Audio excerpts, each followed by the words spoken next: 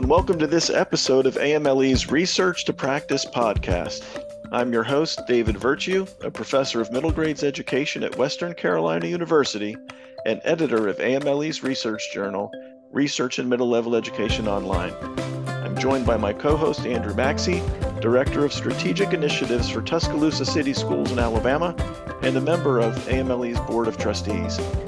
The purpose of this podcast series is to highlight recent research published in Remley Online and to discuss its implications for the education of young adolescents in middle-level schools and classrooms. In this episode, we're focusing on an article titled "The Pathway from Perceived Peer Support to Achievement via School Motivation in Girls and Boys, a Moderated Mediation Analysis," published in the March 2023 issue of Remley Online. This study, like the one featured in our last podcast, was a quantitative study focused on motivation, and it too was conducted in Turkey. Yeah, I find the international scope of middle-level education research to be both enlightening and very affirming.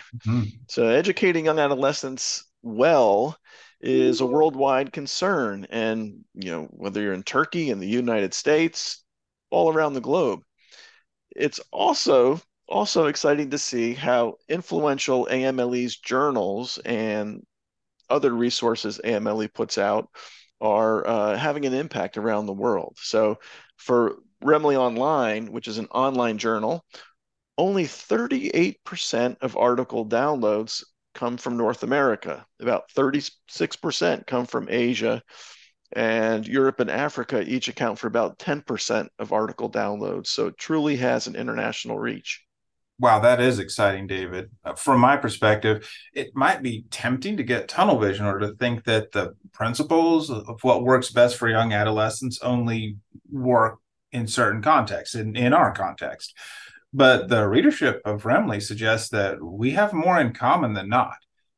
Perhaps the call for international mindedness that we featured in episode 2 is more than just a passing fascination with places other than where we live, and more about appreciating the richness of this global work to support young adolescents. Having said that, let's dig into the study. Absolutely. Okay, so it's pretty well established that positive peer relationships lead to positive academic outcomes.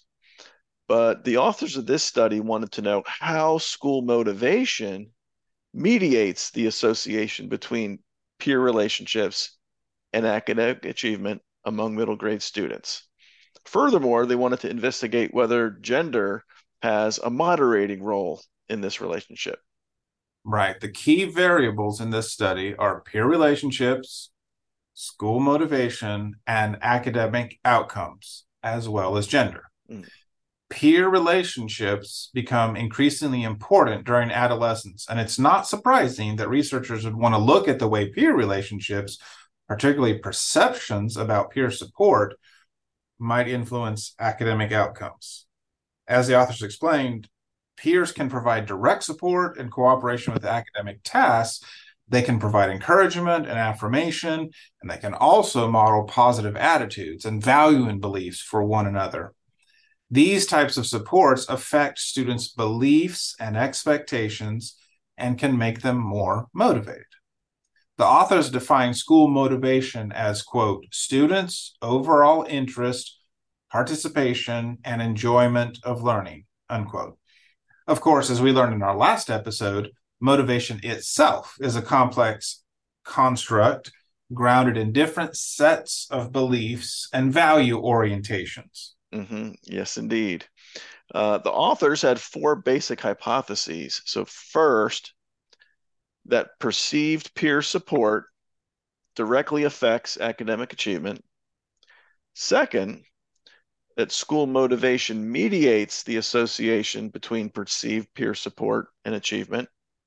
Third, that school motivation mediates the association between peer support, perceived peer support, and achievement in girls and boys, so adding that gender variable. And then fourth, that gender moderates the association between perceived peer support and school motivation. Time out, time out. Okay, before we go any further, can we break down this scholarly language a little bit for our audience? For example, what's the difference between mediation and moderation? Okay. Yeah, there's an important distinction to be made between mediation and moderation. So mediators explain how or why two variables are strongly related. Moderators, on the other hand, influence the direction or strength of a relationship. So Okay. if you think about a conceptual model with arrows where one variable, there's an arrow to the other one, implying an association or indicating an association.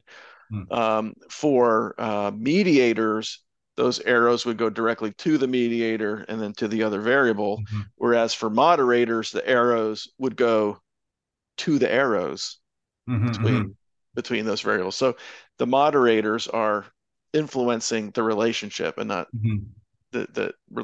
not the variables directly. So in hypotheses 2 and 3 um, in this study, the researchers hypothesize that school motivation is an intervening variable that'll have a mediating effect. So peer support impacts achievement through the motivating effect it has.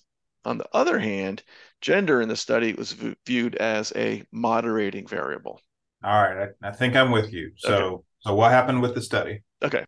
So the authors measured perceived peer support using the peer support subscale of the revised perceived social support scale. So that's a self-report instrument containing 13 items. School motivation levels were measured with the school motivation scale, another self-report instrument.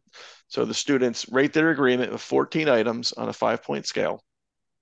And measures of academic achievement included two things: students' self-reported GPAs and responses to a single item that asked, how would you rate your own school success on a 1 to 5 scale?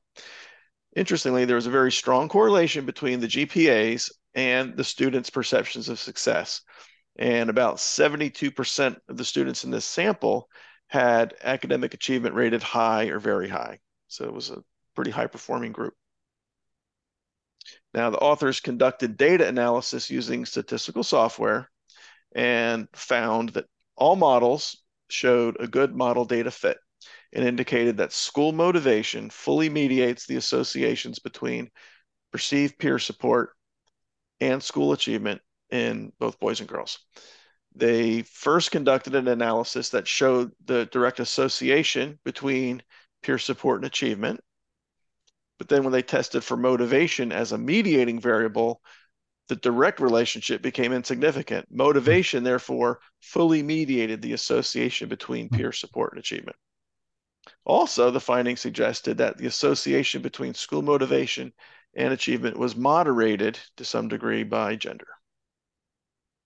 Right. The authors offered a couple of practical insights for middle grade educators.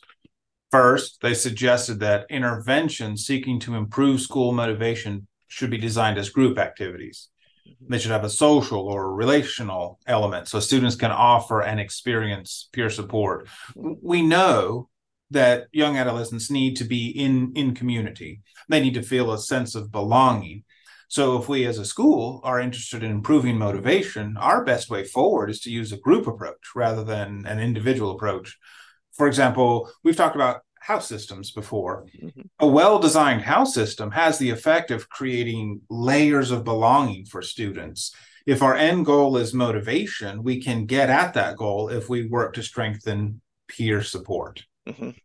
Yeah. So I guess what we're saying is sometimes the most effective way of tackling the problem is not head on.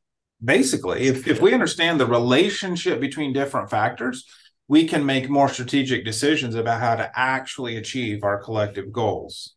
Now, the second important set of implications from the study relate to post-COVID schooling. How do educators foster peer support when teaching online or remotely? This will be an important question to consider for years to come as we disentangle the roots of academic outcomes for students who may have lacked direct peer support for many months or in some cases years. Now, I want to borderline go off the rails here for a minute, David, and say the research is still emerging, but this is where in education we might have something to learn from online gaming communities. We know that gamers develop and maintain very robust relationships with individuals they've never met in real life. I have one in my house, actually. There you go. Right. So while some of the habits and practices of community building are very different in the virtual world, many of the principles hold true.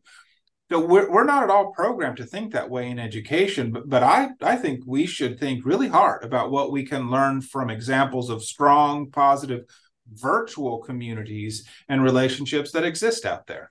Wow. Yeah, that's a big idea to wrap our heads around and to end this podcast on.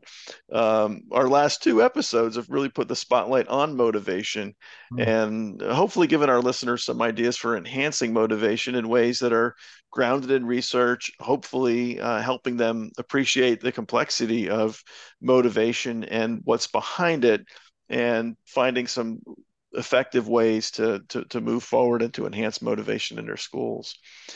That concludes our episode on the study, The Pathway from Perceived Peer Support to Achievement via School Motivation in Girls and Boys, a moderated mediation analysis. The article was published in the March 2023 issue of Research in Middle Level Education Online, Volume 46, Issue 3. Thank you for listening to this episode of AMLE's Research to Practice podcast. We encourage you to read the complete articles featured in the podcast, which are available online through our publishing partner, Taylor & Francis.